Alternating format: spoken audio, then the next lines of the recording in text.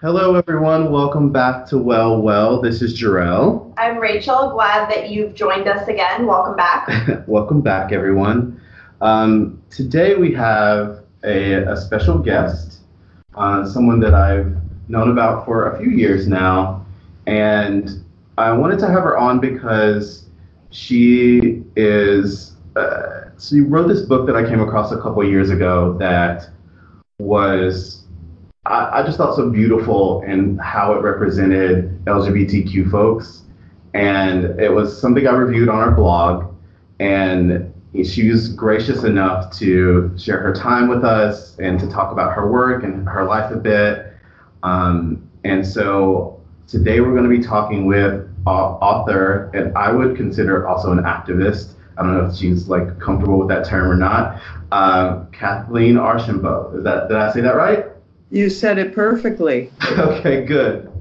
Thank you so much for being a part of our conversation and for joining us today. I guess I wanted to start with, like, how did you get started with writing? Just like fundamentally.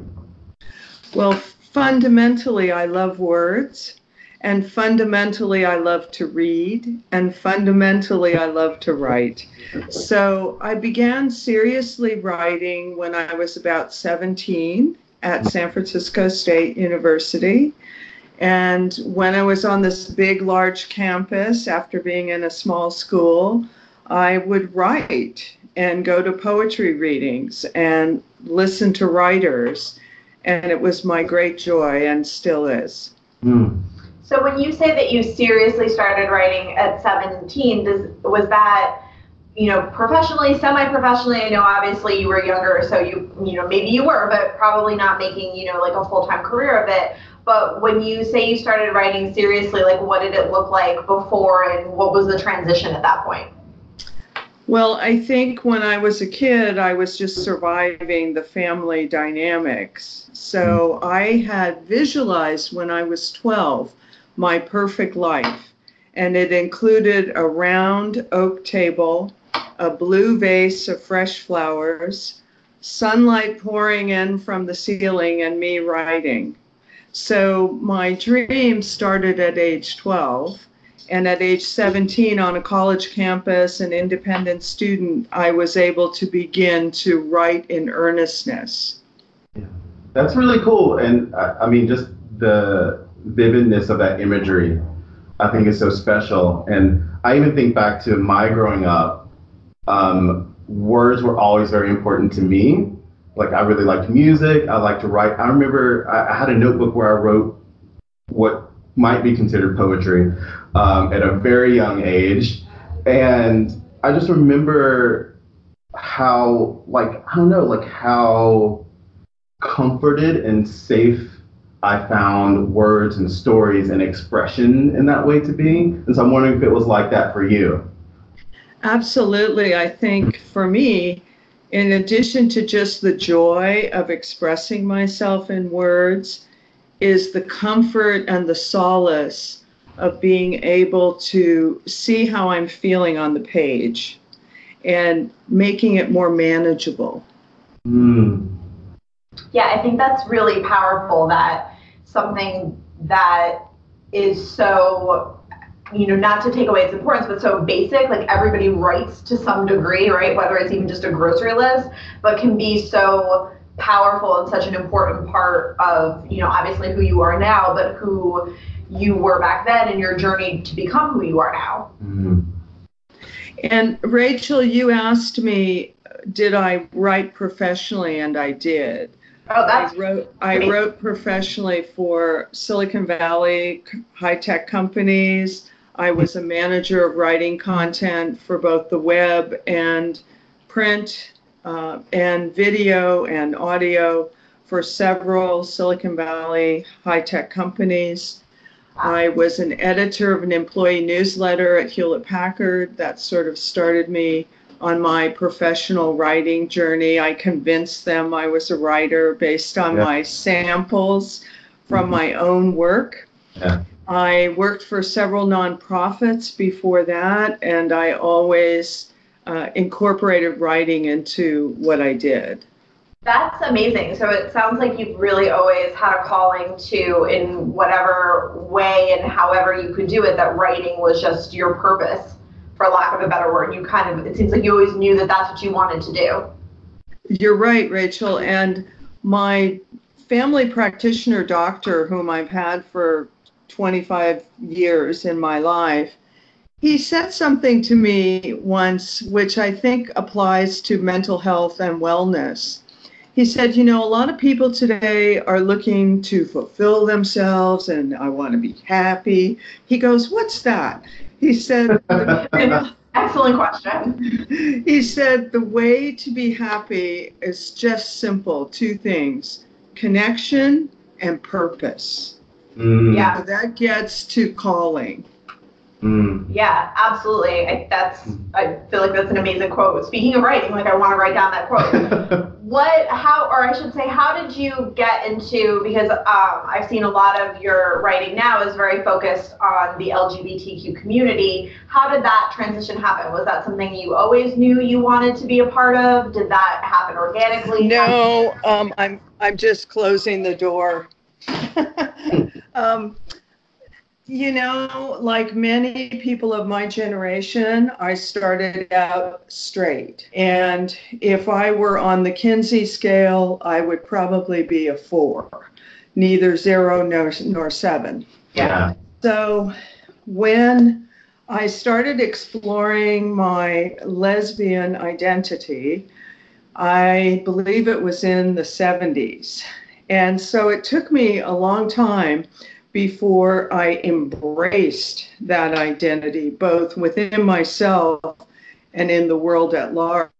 Because the world at large at that time in the 80s, 90s was not a safe place to be openly LGBTQ. Yeah, and that's part of the motivation for writing these books, so that other young and anybody really in a country that's hostile, in a family that's hostile, in a religion that's hostile, in a workplace that's hostile, where coming out fully into your own as an LGBTQ person is challenging, which it is anyway, even in a supportive environment, because the truth is we are still a minority. Yeah.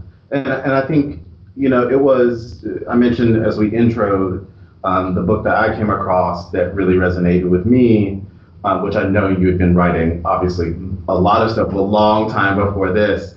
But I think published in 2017, you released Pride and Joy, LGBTQ Artists, Icons, and Everyday Heroes. Yes. It's a great book. And, you know, I think the thing to me that was so striking about it is, you know, when you grow up with a non-mainstream identity, especially when we talk about sexuality, you don't have the representation or the visibility of people who are like you, who feel like you, who seek things that you seek out. And I was just so struck by this book, not only the high profile people, because as I've gotten older, I've exposed myself to more people that might be in different industries that identify in the spectrum of queer. And I just found like that even resonated more with me. What made you want to include those stories? You know, it's interesting that you ask, why did I include Everyday Heroes? And that was a risk because I wasn't sure that people would resonate with people who didn't have as high a profile as the artist or the icons. But to be honest with you, you want the honest truth? Please. It was really hard to get these people. It took really? months and months and months of nailing down a time to interview them and really getting them to participate, because they are really famous, and some of them, and really busy. So I thought, well, I know a lot of everyday heroes that are activists that I can include. And I really wanted to show a representation of all the different cultures, all the different religions, all the different ages, that as big a representation as I could cast my net. Yeah. So I included everyday heroes, and it's ironic. Your reaction is the same reaction that many people have. Oh, I could be one of these people. I could live this life. Right. Oh, this is like my own life. Okay. Yeah. It isn't just for the extraordinary, but the everyday. Mm-hmm. Yeah, and I think some of the greatest creative works that are so personal come out of a need that the person who's creating the work had, but never really got fulfilled or kind of found a place to get. I hear all these stories about people who've created, books and podcasts and documentaries, and it's like, I created this because it was something I was looking for. Was that part of your experience? Is this something that you wish you had had as when you talked about that you were growing up and coming into your identity? That's a good question. I don't think I knew enough about who I was to be looking for this. Yeah. To be honest, but I think that writing this book kept me inspired, kept me uplifted, because as you know, as activists yourselves in this harsh world of ours, particularly now, particularly with mental health, and wellness, that it seems as though the whole world is, especially in America, is conspiring against your wellness. Mm-hmm. Yes, it feels absolutely. Like that every day, right? So in order to continue to be any kind of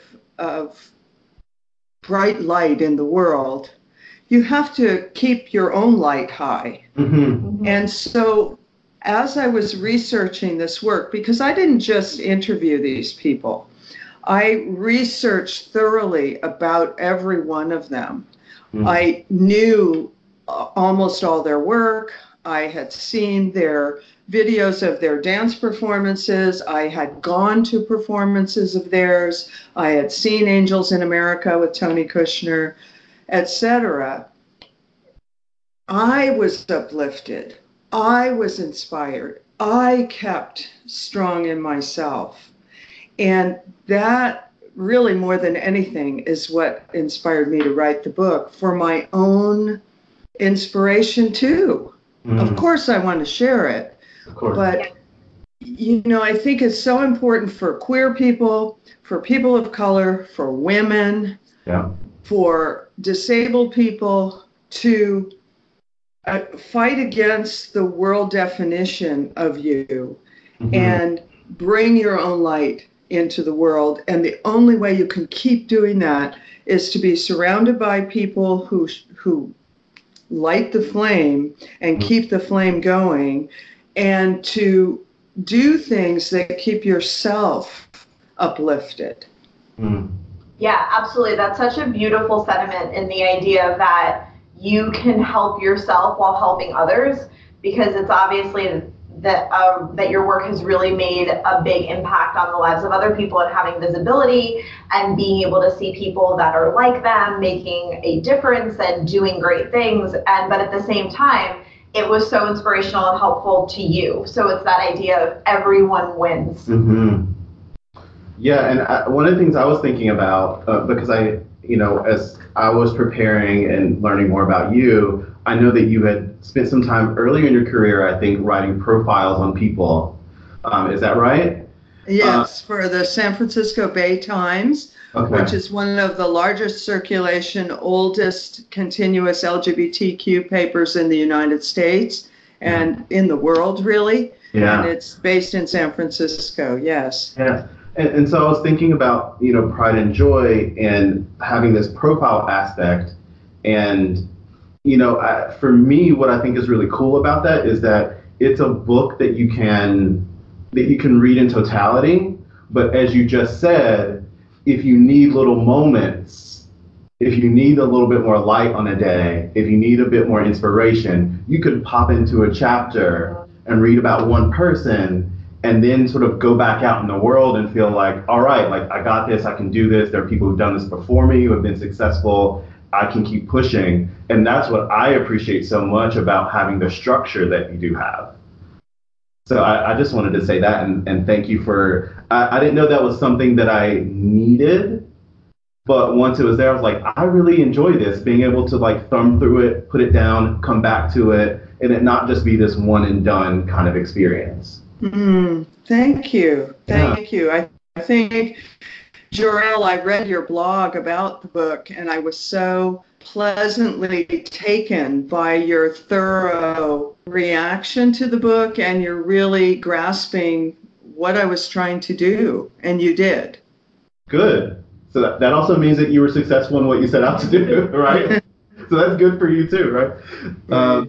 You've interviewed obviously a lot of people, spoken to a lot of people, heard their stories. It sounds like people who are at various ages, various places in their life. What would you say is one of the biggest differences, and I know this is a big question, between maybe the experience that you had, that you've heard other people have in the LGBTQ community, 10, 15, 20 years ago compared to now? People always talk about how we're making so much progress, and then you'll hear people who say we're not making any progress. Where do you kind of think we've really fall in that based on your experience and what you've heard from others? Well, I have the good fortune of having grown up in San Francisco and having generations of my family in San Francisco who are progressive Democrats. And I have the good fortune now of living in Oakland, which boasts one of the largest populations of lesbian couples. And San Francisco has one of the largest per capita populations of LGBTQ folks. Yeah. So I am really fortunate to live where I live as far as seeing a great deal of openness and integration. I mean, in San Francisco, gay people have a lot of power, particularly gay men. Gay white men have a lot of power. Right.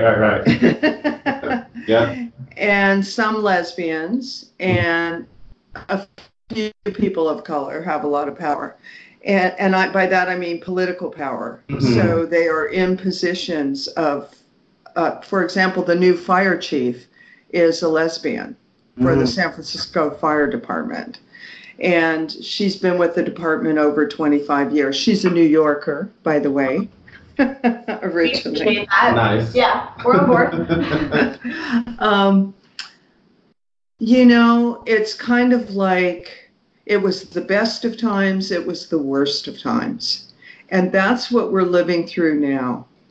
I don't think that the queer community has the level of not just acceptance, but the level of embrace of the community that some people would think. Oh, you have Ellen DeGeneres, you have queer people on The Voice, you have queer people in theater, you have Ellen Page coming out, you have Queer Eye, the show. Right. Queer Eye for the straight guy and all that, which to some extent is a little bit reinforcing of stereotypes. It's reinforcing, queers are really good at hairdressing, they're really good at clothes, they're really good at putting a party together, blah, blah, blah.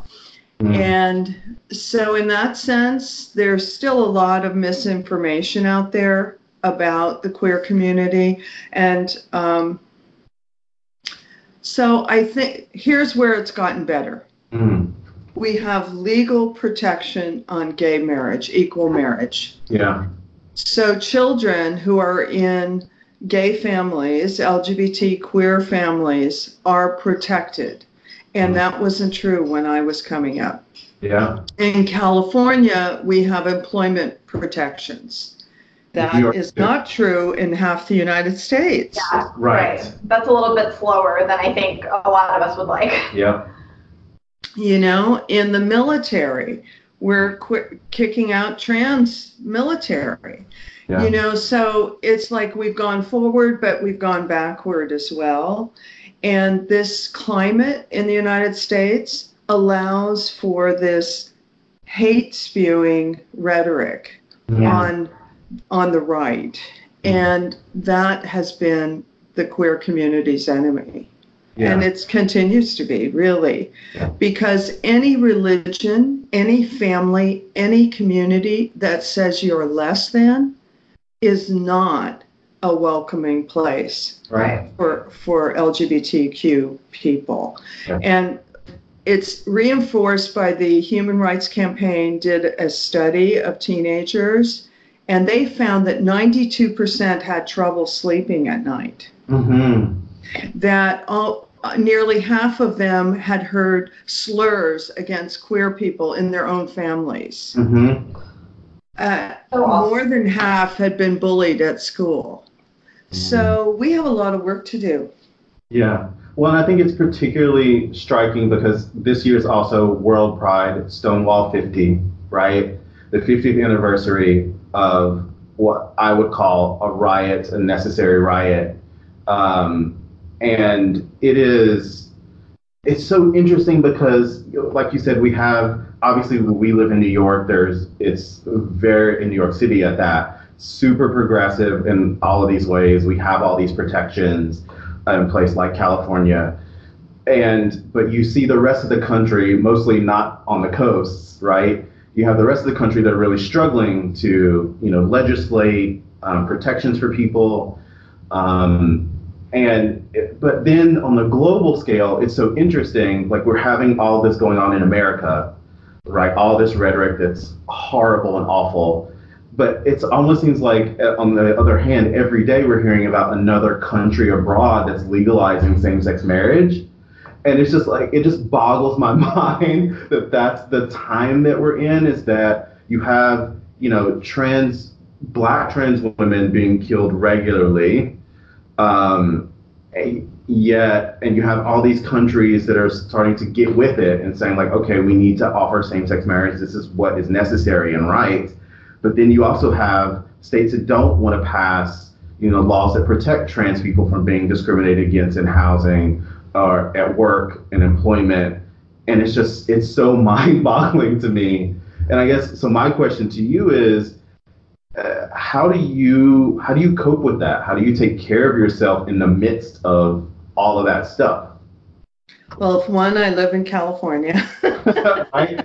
Which is nice. No, I think it's so key that you mentioned that, and I love that you kind of started that when talking about your experience and saying, well, I'm from San Francisco, my family is, because I think it's very easy, we're from New York City, that you get caught up in a bubble and thinking that the rest of the world is kind of like this. We have a openly gay, HIV positive city council speaker, mm-hmm. and no one really bats an eye. Mm-hmm. But it's so different in the rest of the country, and I think that that's something to remember, is that our experience, in big cities on the coast is not necessarily everyone's experience. Mm.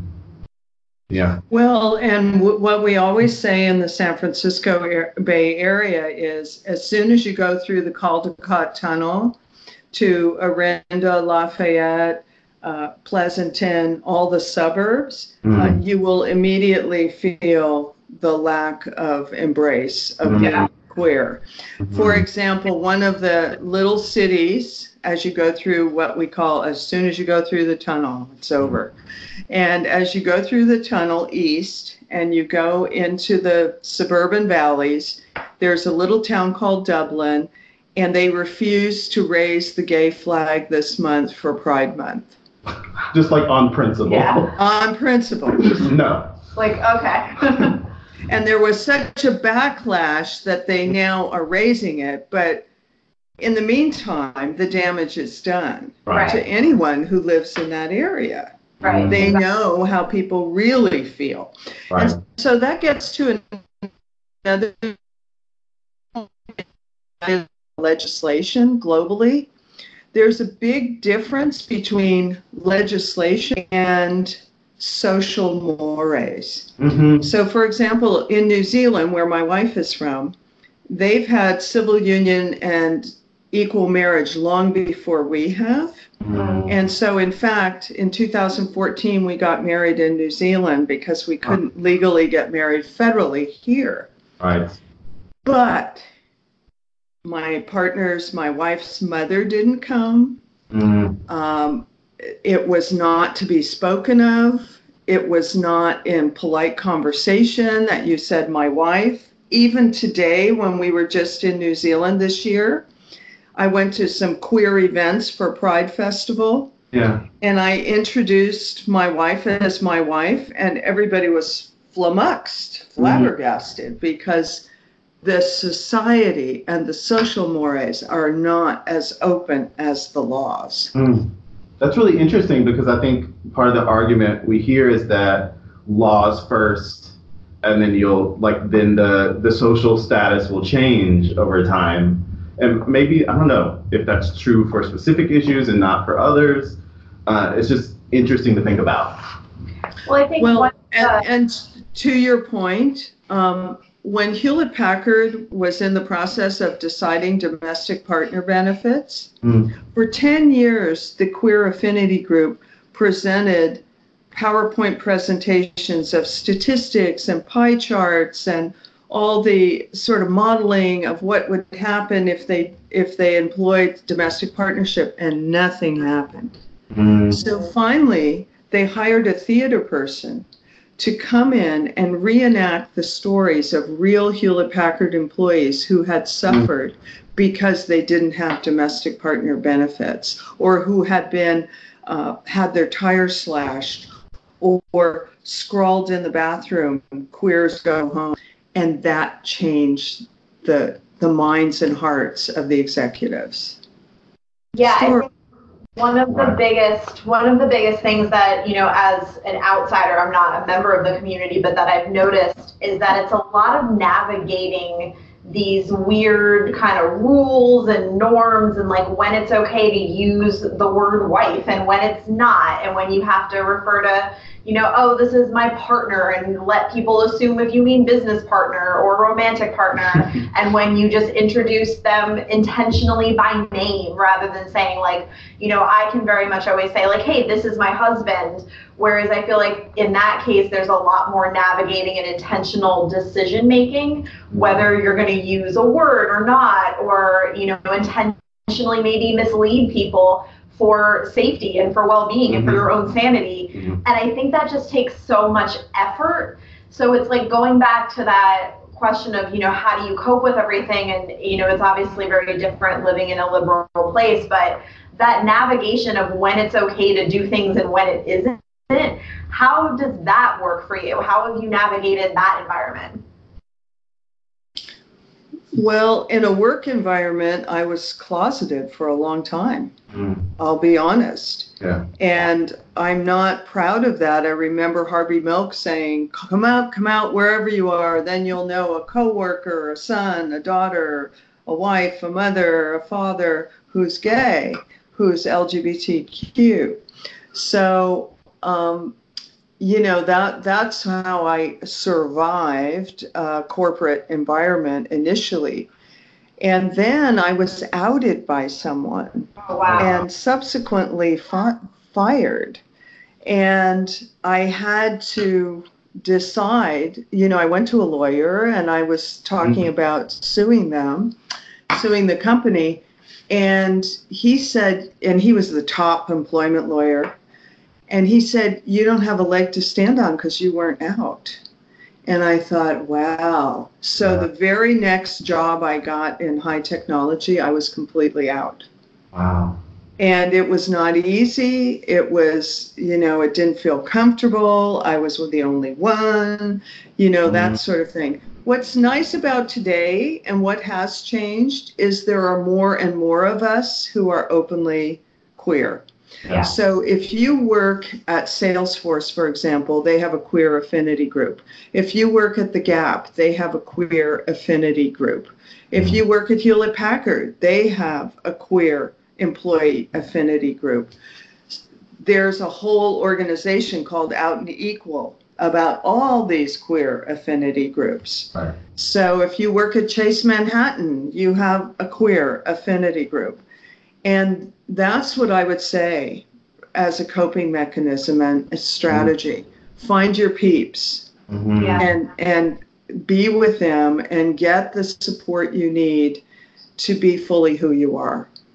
Yeah, and I think you brought up a really good point in that I think people, coming from my perspective as someone who is outside the community, the common thought is often that once a person's out, the struggle stops. Obviously it's something that you navigate as a minority in society, but I think that's the kind of thought amongst people outside the community is like, oh, someone came out, like they're good now. The support needed around their identity, they're just them. Yeah, we're coming out every day. Right, that it's not true. Hundreds, thousands of times. Exactly, because you even experienced something where you were out in some places but not others, and then you were forced out, and then also kind of forced out again by not wanting to repeat the same negative experience, and that it's not a one-time thing, it is ongoing. And to me, that's just such an important message to put out to people who are outside the community and looking to support people and be allies, is remembering that it's ongoing. And just because someone might be out and proud and marching in the pride parade and holding hands with their partner doesn't mean that they don't struggle with their identity on a daily basis. Yeah, that's a really good point. That's a really good point. And I think, we talked, as you said, Kathleen, that, having allies is important, having people who in your life that can support you, having community with your own is also so important to maintaining health, mental health, wellness, because people really do take care of one another. When you find your people, you can ask someone, like, what's it been like today? Like, what's been going on with you? How are you impacted by this news that's come out, by this rhetoric that's sort of been spewed on Twitter that's blown up? Like, how are you dealing with that? And I think we can all do a really good job about checking in on one another regularly and letting that bolster us against all the things that are going on in the world.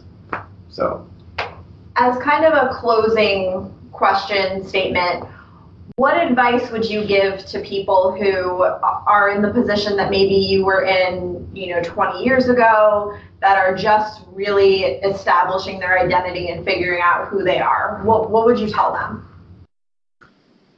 I would say follow your interests and follow the people who are in the community and the queer community that share those interests. So one of the things I did was ballroom dancing. And became part of the same-sex partner dancing world and met a whole array of people, not only in the U.S., but around the world. We competed in the Gay Games in Cologne with 400 dancers from around the world. And being in that world was so affirming. First of all, dance is affirming, right? And then when you're dancing with other queer people from all over the world at all levels, that's the cool thing about the Gay Games. It's all about participation. You don't have to be Martina Navratilova to play tennis at the Gay Games. Right. So for us, as a couple, we were involved in ballroom dancing and country western dancing and swing dancing and salsa dancing and Latin dancing. And so we met in the queer community, Argentine tango dancing. And so there's this whole, there are all these subgroups within the queer same gender partner dancing community. So that was for us really cool. So I would say to someone, what are you interested in? What matters to you? What floats your boat? Okay, so say it's golf. Find a queer golf group. If it's hiking, find a queer hiking group. If it's religion, find a religion that embraces you.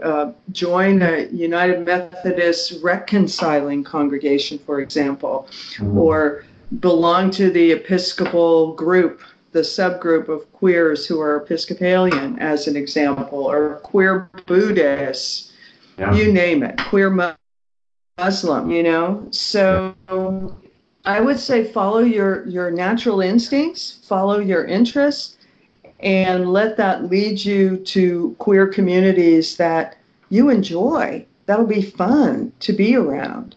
When I was coming up, that was the bars. The queer bars. That was kind of, and maybe the women's center. Where I met my first lover. You know what I mean? Yeah. But now on campuses, there are queer, gay, straight alliances in high school. There are queer groups on campus. That there are book reading clubs. There, you name it, you can find it. If you're in a small rural community, that might be much harder. Yeah. Yeah, I think that's really sage advice. Yeah, because there are less options in certain places, and there's nothing better than following what your heart tells you that you're interested in, that you love, that you're inspired by. So I think that's a really good point. And I'm probably not one that people really think of. Just sort of like going with their interests first and seeing like, oh, is there a queer space that does this? I think so many times, especially nowadays, because in theory we're so much more open. People will say, oh, well, I like golf, so I'm going to go golf. And then it's not necessarily a queer friendly group, or they think it's queer friendly, and then they realize, actually, this is kind of toxic for me later. And so then that can be really heartbreaking. So I just think it's a really good point. I also just wanted to note that you also published another book this year, right? We make it better. Yeah, so tell everyone a little bit about that before we wrap up today. So there was a New York gay dad, Eric Rosswood. He's now in New York.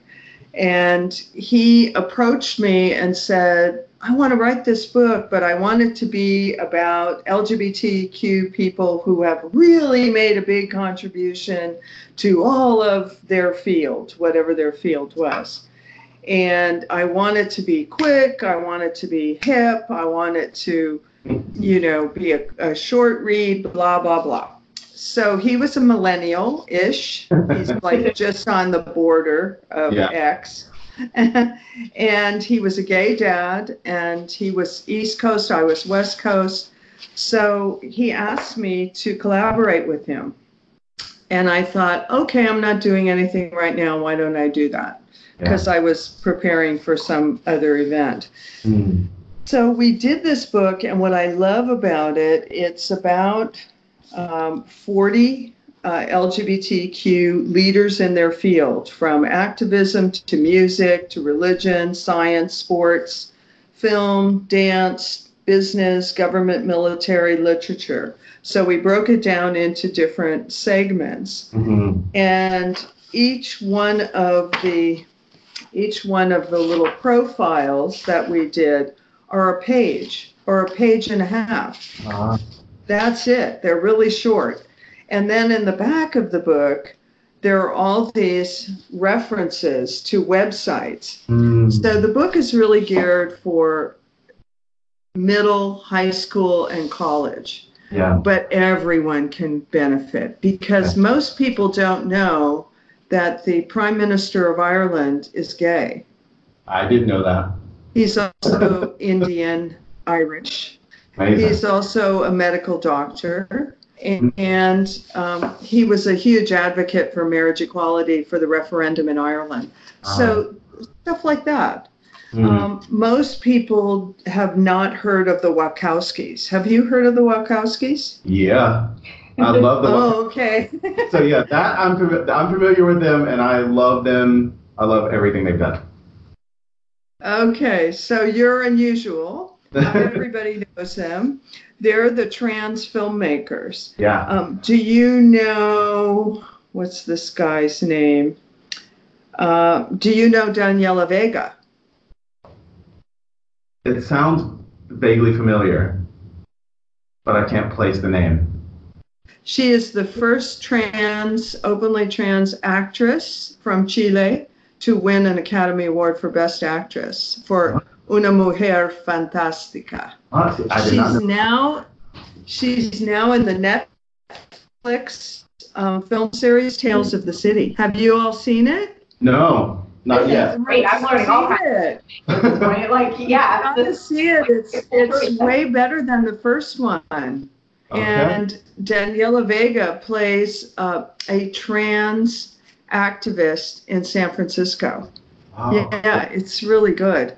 okay. So this book is really geared differently than my book. My book was in-depth interviews directly with these individuals. This book is more, okay, let's vet these people. Let's kind of give everyone a teaser on who they are. And if they're interested, they'll look up more about them on the back. And so it's geared to teachers, educators, college groups, queer, straight aligned, high school kids, middle school kids. And the teacher can say, pick one of these people and write an essay about them. And all the references are in the back. So it's really easy. Yeah, that's great. And there's something for everyone in here. Yeah. You know, there's Tim Cook of Apple. Do you know who Beth Ford is?